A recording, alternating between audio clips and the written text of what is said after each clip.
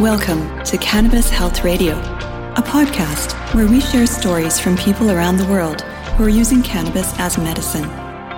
The information is meant to raise awareness about the health benefits of cannabis, but should not be taken as medical advice.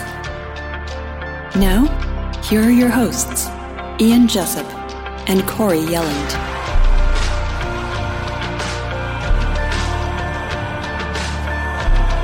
Welcome to episode 256 of Cannabis Health Radio. I'm Ian Jessup. And I'm Corey Yelland. Today we're going to talk about CBD, cannabidiol. One of the messages that we've delivered on Cannabis Health Radio is that there are a lot of scammers out there who will sell you inferior products in order to make a few dollars. And nobody knows that better than Corey. And that includes cannabis oil as well as CBD products. And it's happening worldwide. As many of you know, what you read on the label is not always what you get. And today we're going to talk to a representative of a company that analyzes and lab tests every product they sell to ensure that what is on the label is exactly what is in the container. And joining us from Tucson, Arizona is Austin Florschutz, the Director of Science for True Potency. Austin, thanks for being with us. We appreciate it. Yeah, thanks for having me. I really appreciate the opportunity to, spread some knowledge and give your listeners some good information. Austin, how did you get involved in the cannabis industry? So I'll try to keep it to a short story, but in undergrad, one of the labs I worked in was focused on synthesizing new non-addictive painkillers. As I'm sure many listeners are aware, we kind of have this opioid epidemic ongoing where we have, huge amounts of addiction and death associated with these prescription painkillers, as well as, other illicit street drugs that are opioids. And so my realm was kind of in, trying to find something for chronic pain that was non-addictive. And I kind of took that into graduate school as well, where I joined a neuropharmacology lab that was kind of focused on looking at how the brain processes chronic pain, how we kind of slip into addiction, and other ways of helping control this chronic pain. And one of those ways was with cannabinoids. So we use synthetic ones, but we also had CBD and THC up our sleeve as well. So that's kind of how I transitioned into the cannabis realm from kind of the science and academic side of things. Now, I was surprised to read on your website that 20% of the products that your company tests do not pass your standards. Take us through exactly what you do and what you find in some of these products that you test. Right. So one of the first things is just kind of a brand matching. We want to see, does this company actually publicly host their test results? Are they trying to be transparent? Just kind of feeling the water out. And how it kind of works is we reach out to the company and we say, hey, we have this website where we test these products and we're interested in carrying what you have. And so they'll send us their products. And when we get them in, we actually will blind them so that whoever is testing this doesn't know what company it's coming from. They don't know what the strength is supposed to be, because there can be some bias in the industry and a little bit of shadiness that we can go into if you're interested. But we send those blinded samples into these labs for testing. And so, as you kind of mentioned, there are a lot of bad products out there. And one highlight of that was a 2017 study that was published out of the University of Pennsylvania. And they essentially have very similar to results to what we have, stating that about 30% of products aren't what they say they are. And this can mean different things. So maybe it's just an incorrect amount of CBD. So let's say a label shows that there's 1,000 milligrams in there, but when we test it, it only has, say, 700 milligrams. Now, that's probably not dangerous by any means, but you're getting ripped off, and especially for someone who's trying to use these products as medicine, as real, something to help them with whatever ails them. They need correct dosing. Now, there's also other issues that pop up. You have to test for pesticides and heavy metals, or microbes and mycotoxins that might have come from the actual plant in the field where they were growing this at. So those are other, important factors that we take into account. One other thing that can be very big for people is THC content. Now, some people are just very sensitive to THC and they don't want to get high, while other people, their employers have, drug tests that they have to take, and they don't care whether you test positive because you took a CBD product or because you smoke, a pound of marijuana a week or something like that. So we want to make sure that those products that say they don't have THC in it don't have THC, so that somebody who that's an important factor for can get something that they actually want. And we've found, pitfalls in just about every single one of those tests that I mentioned, from pesticides to heavy metals to having THC in a CBD product, all the way up and down the line. Now, the most common thing we do see is usually a mismatch in the CBD content, which, again, it's probably not the most dangerous thing in the world to have, a wrong amount of CBD that's, slightly off. But from a consumer point of view, that, calls into question just overall quality assurance of what they're actually using. So I don't want to keep rambling here. So I hope that's no, this is great. This is really important for people to be hearing, Austin. So we appreciate all of this rambling. So, cool. Austin, what are some of the ingredients that you have found in these products that don't pass these standards? Yeah, I mean, most of the time it's just kind of those general categories that we saw. So usually it's heavy metals, like we saw some arsenic and some topical products. We saw a little bit of lead in one of the capsules that we tested. We've only had, I think, 2 products that showed pesticides. And so those have kind of been trickled through. We've tested right around, I would say, about 350 products. And I would say that those make up a smaller majority of non-passing, whereas larger majority of products that we consider non-passing are due to wrong CBD content. And right now, our range kind of fits with that University of Pennsylvania study that I mentioned. So in their study, they used a 10% range. So that would mean that if a bottle was labeled as 1,000 milligrams, if it contained between 900 and 1,100 milligrams, that would be still considered passing. But if you're outside of that, it's not considered passing. And this is actually fairly similar to the supplement market that's regulated by the USDA here. So the supplements are a little bit broader. I think it's 20% on supplements here in the U.S. But realistically, when we're talking about something that somebody's using for medication, for over-the-counter drugs, essentially is what we're looking at this as. We probably want stricter standards than what's used for supplements. Austin, while we're talking about percentages here, what is the average, I know what I understand the whole ML thing, but what is the average, would you say, overall percent of CBD present in these products?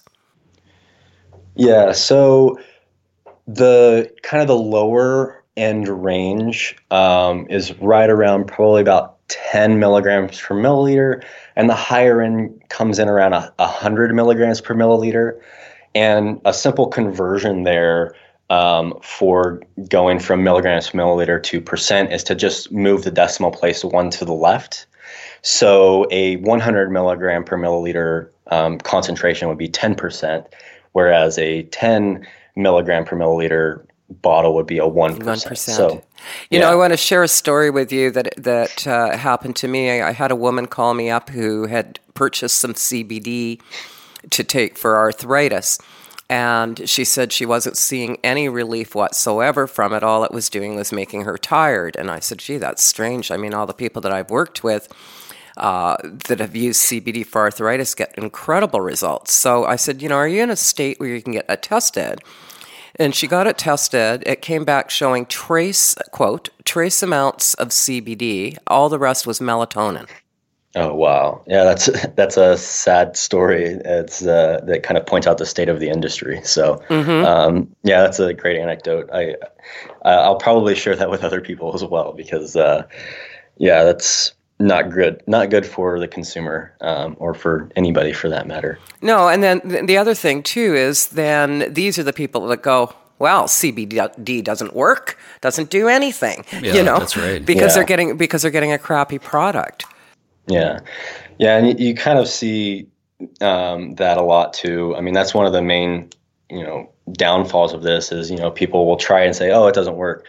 Well, there's a lot of different types of CBD products out there. Even if you are getting a quality product, a CBD isolated product, which is a product having only CBD, might not actually work as good as, say, a full spectrum product. Full spectrum, exactly. And also, this isn't like taking a Tylenol. Sometimes you need to take this for a while before you see the changes. Exactly. And like a lot of other medications too, I'm sure, people have had to try different dosaging or different brands or different types of the same medication to kind of find something that works right for you. Mm-hmm. And this is no different. Maybe CBD doesn't work for somebody, but maybe they just didn't find the right dosage. So one of the, main kind of points that gets kind of passed around is, start low and go slow. So start with a small amount and kind of work your way up to see what might work for you. And I know that you've probably mentioned this on the podcast before, but that's kind of, finding your own level. We're all unique. We have our own biologies. Mm-hmm. And one thing I like to point out is, caffeine and coffee. There's some people who, they can drink 3 cups of coffee in the morning, and that's just to get their eyes open. That's Ian's Corey. Pointing at me. I don't know why he's pointing at me. That's Corey. Yeah. Yeah. But there's other people who can't drink coffee, right? I mean, they take a couple sips and they're super jittery all day. Yeah. So it's kind of this unique biology where we kind of have to find our own level. And I do want to make a point on that full spectrum. Mm-hmm. So I do want to bring up a little science into this, but they did a meta-analysis, which is essentially looking at the aggregate of multiple studies. And they did this meta-analysis on clinical trials where they were using CBD for epilepsy. So in the US, CBD is in its form is Epidiolex as the FDA-approved drug, and it's the only FDA-approved drug that is CBD. But this meta-analysis looked at studies that used isolated CBD, so only CBD, or a CBD-rich extract, meaning it was mostly CBD, but there were some of the other cannabis components in there. And their conclusion was that you could actually use about 4 times less CBD and get the same relief from your seizure symptoms. So that really kind of shows you as far as trying to find the right dosage, trying to find the right product. You might not be using the right product for what might be beneficial for you. Mm-hmm. And what might be best for, say, seizures or pain might not be good for mood disorders like anxiety or depression. So we're trying to figure out the pharmacology, and there's not a lot of clear dosing strategies or, medication strategies right now. So hopefully medicine will catch up soon with this. Austin, for those people who may be unfamiliar with some of the benefits of CBD, can you go through a list and tell us exactly what we're looking at? Yeah. Well, to be on the more pessimistic side, if you want to be very strict about it, the only FDA-approved drug here in the U.S. That CBD is approved for is actually seizures. Now, there is a lot of clinical trials going on, and these can range from chronic pain is one major one. There's also a FDA-approved drug called Sativex, which is a 1-to-1 THC to CBD, and this is used for chronic pain and spasticity and multiple sclerosis.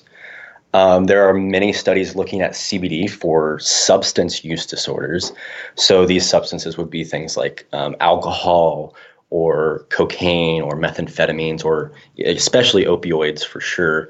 They're looking at some of these things. Even psychosis for schizophrenia, bipolar, some anxiety and depression type things.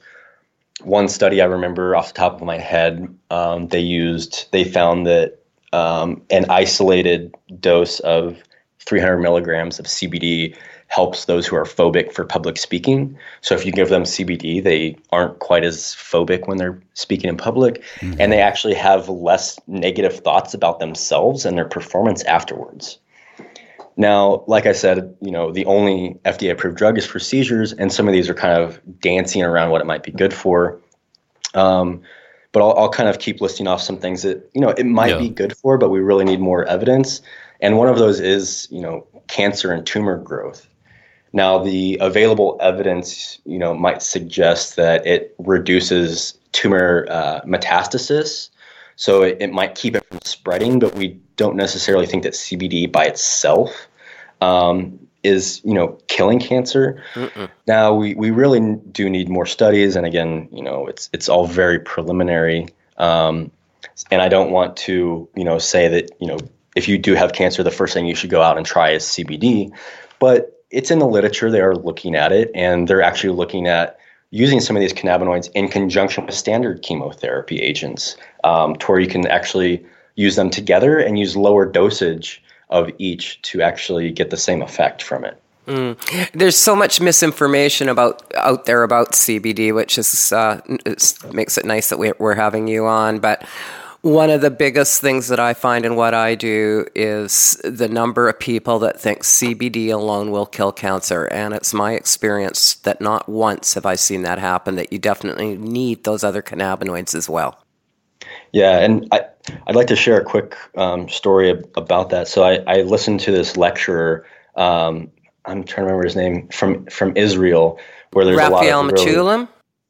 No, it's I think his first name is Dedi, and he goes by David. And his last name starts with an M. It's like Meridi or something like that. I can get it to you afterwards if you're interested. But he talked at University of Arizona. And one of the interesting things that they did is they tried different strains of cannabis, and they found that, one strain might be good for killing tumors and breast cancer cells, whereas this other strain might be good for killing prostate cancer cells. And this is all in a dish, so they're not doing this in people. But what they did is they took those different strains and they started to purify things out of them and isolate various forms of different cannabinoids and whatnot. And they actually found that, different combinations of different cannabinoids would probably be better for this cancer versus that cancer. Mm-hmm. And they actually have available in Israel a very deep medical cannabis strain kind of library that have been very much hashed out as to what compounds are in them. So if you want something to complement your breast cancer therapy, you get this particular strain that has, I'm not going to say these cannabinoids correctly as far as the exact ones, but let's say that this particular strain has CBG, CBC, and THCV in there. And they found that these three cannabinoids are the ones that are really good for breast cancer. And so they've actually shown that they've taken a whole plant extract and thrown it on these breast cancer cells and killed them. And then they showed where they pulled out only 3 cannabinoids from that extract and put them on the cells and got the exact same result. And so this, again, is very preliminary, but we are trying to get to these conclusions on which of these cannabinoids are good for what and in what combination too. And it's not going to be a one-size-fits-all by any means. As most people are aware, cancer can be really variable. Even with breast cancer, you have, HER positive and HER negative and some of these other molecular markers that make these different diseases, even though they're similar, different. Yeah, well, definitely the treatment is different if you're dealing with a triple negative breast cancer versus, hormone-driven or HER2. So, yeah, I know exactly what you're talking about. Yeah. Austin, I want to ask you a question about CBD availability in the U.S. because you said there is only one CBD product that has been approved by the FDA. Did I have that right? Yeah, that's correct. Yeah, as a pharmaceutical. As a pharmaceutical, yeah, as a prescription drug. As a prescription drug. So under the Farm Bill of 2018, CBD, Americans can consume CBD products, correct?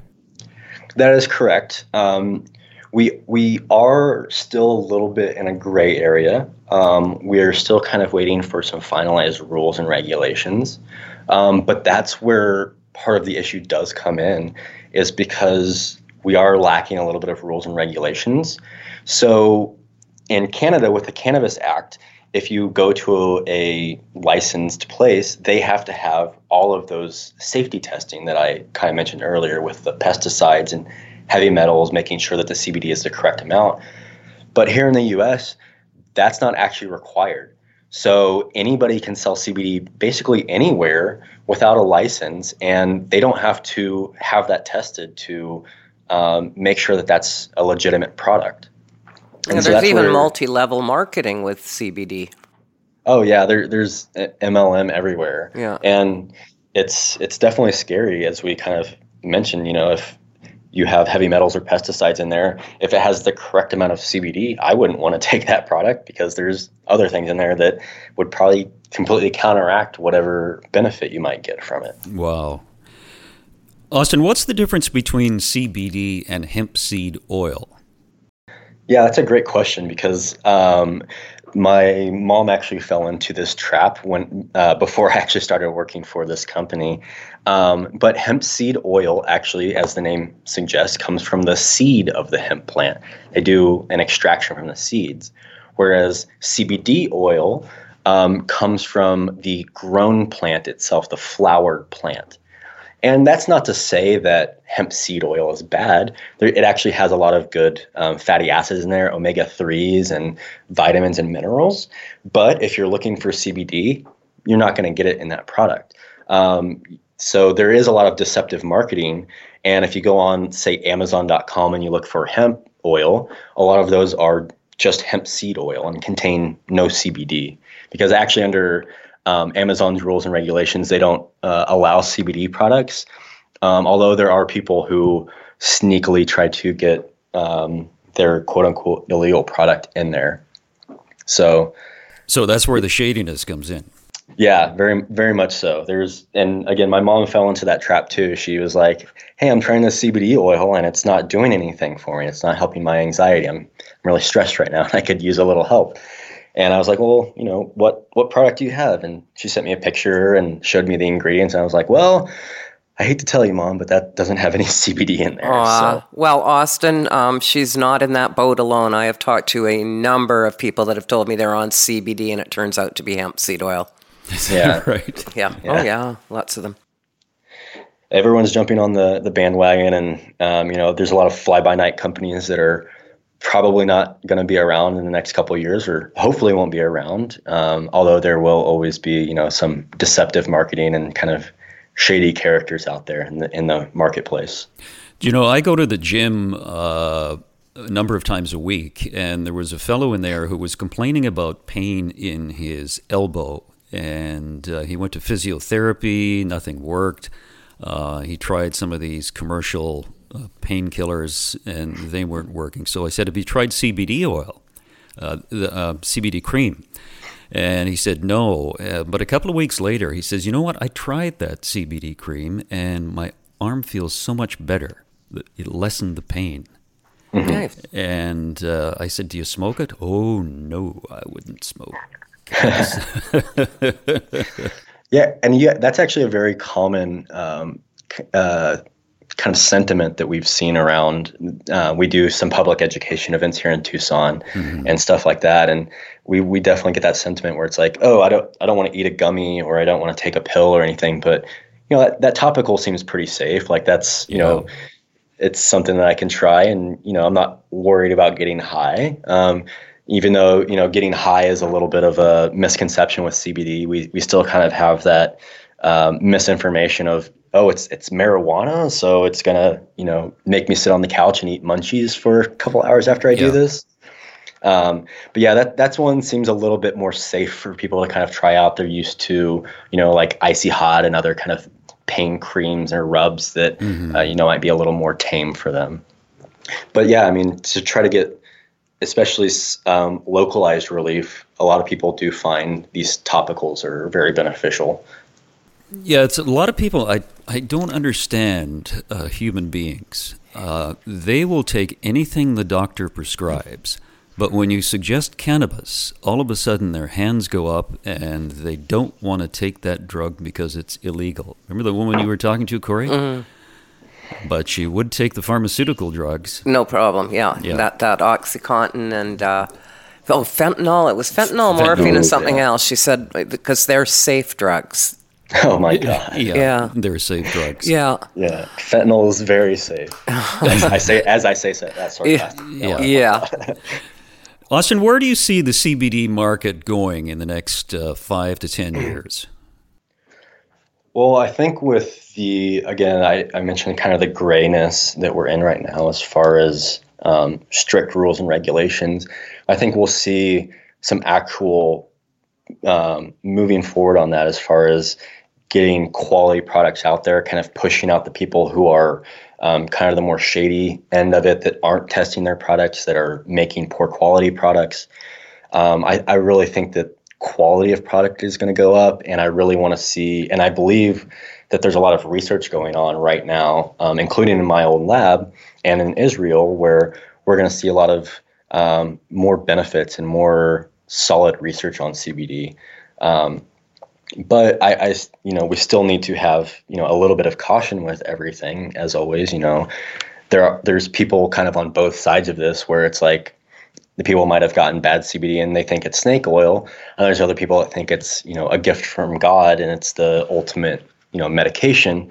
Whereas in reality, it's probably somewhere in the middle, and it's just kind of science trying to catch up and figure out, what is this actually useful for, and what is it actually beneficial for, and what is it not? Yeah, the key in all of this is education, isn't it?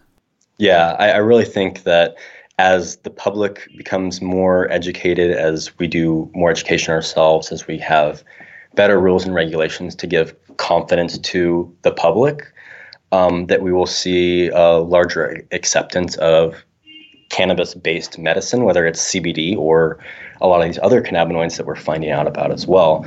But I think I see positive things, hopefully, with higher quality products, with more information and science and research being done around this. Austin, it was a pleasure to talk to you. We very much appreciate you doing this. Thank you. Yeah, thanks for having me. I had a great time, and I kind of wish we had another 30 minutes to talk, too. Yeah, it went fast. Thank you so much, Austin. Yeah, thank you. I want to advise listeners that we need some help in promoting our podcast, and here's the reason why. Facebook has shadow banned Cannabis Health Radio's Facebook page, and we get the majority of our referrals to our website from Facebook. So if people don't know that they are getting that we are posting stuff on our news feed, then they're not listening to our podcasts. So shadow banning is simply Facebook's algorithm deletes or doesn't post information that we post on Facebook. And here's an example. Yesterday, I posted an article on shadow banning and asked for Facebook followers to give us assistance, and gave a definition of shadow banning, told them that our activity on Facebook, Cannabis Health Radio Facebook page, has dropped dramatically over the last probably a month and a half. And so then I posted a picture with the post that said shadow banning Facebook censorship, and hit post. Okay, it came up in the news feed, so I thought that was great. So then I switched over to the Facebook page, nothing. I thought, how can that happen? Flip back to the news feed, the post was gone. Facebook deleted it. So that is essentially what shadow banning is. We post our podcasts on our Facebook page because it has the word cannabis in it. Somehow people aren't receiving notification. And you know this from first-hand example of the page that you moderate. Yeah, that's correct. A lot of these cannabis pages are being blocked. So I run a advice page, Phoenix Tears Cannabis Oil Advice, And there are days that I can't even find the page. I have to go through my news feed to find that, so-and-so is asked to join. Then I can get in. So one of the things that you can all do is to copy the URL of Cannabis Health Radio on the Facebook page once you're in that page, and keep that at hand. That's one way that you'll be able to get in. But if anybody knows any ways around this issue, it sure would be great. They're not targeting just us. It's everybody that has anything that mentions cannabis in the title. Right. Yeah. So, and it's sporadic. Some people can find it, some people can't, and then it's on again, off again. I know that Jindrik Bayer tried to find our Facebook page yesterday, and he got that. What did it say, Ian? Could not be found. Could not be found. Yeah. So, if anybody's got some advice to how to get around that, we'd be delighted to hear from you. Yeah, we'd very much appreciate it. And that's the end of our rant. So we thank you for listening to Cannabis Health Radio. We'll be back again next week. Thanks for listening to Cannabis Health Radio. For more information and to search previous podcasts, visit our website, cannabishealthradio.com. Subscribe so you don't miss new episodes. And follow us on Facebook, Instagram, and Twitter. This podcast is made possible by donations from our listeners. If you found the information helpful, please consider making a donation in any amount through our website. You can also help us share our message by leaving a review on your podcast listening platform. We are very grateful for your support. Thank you.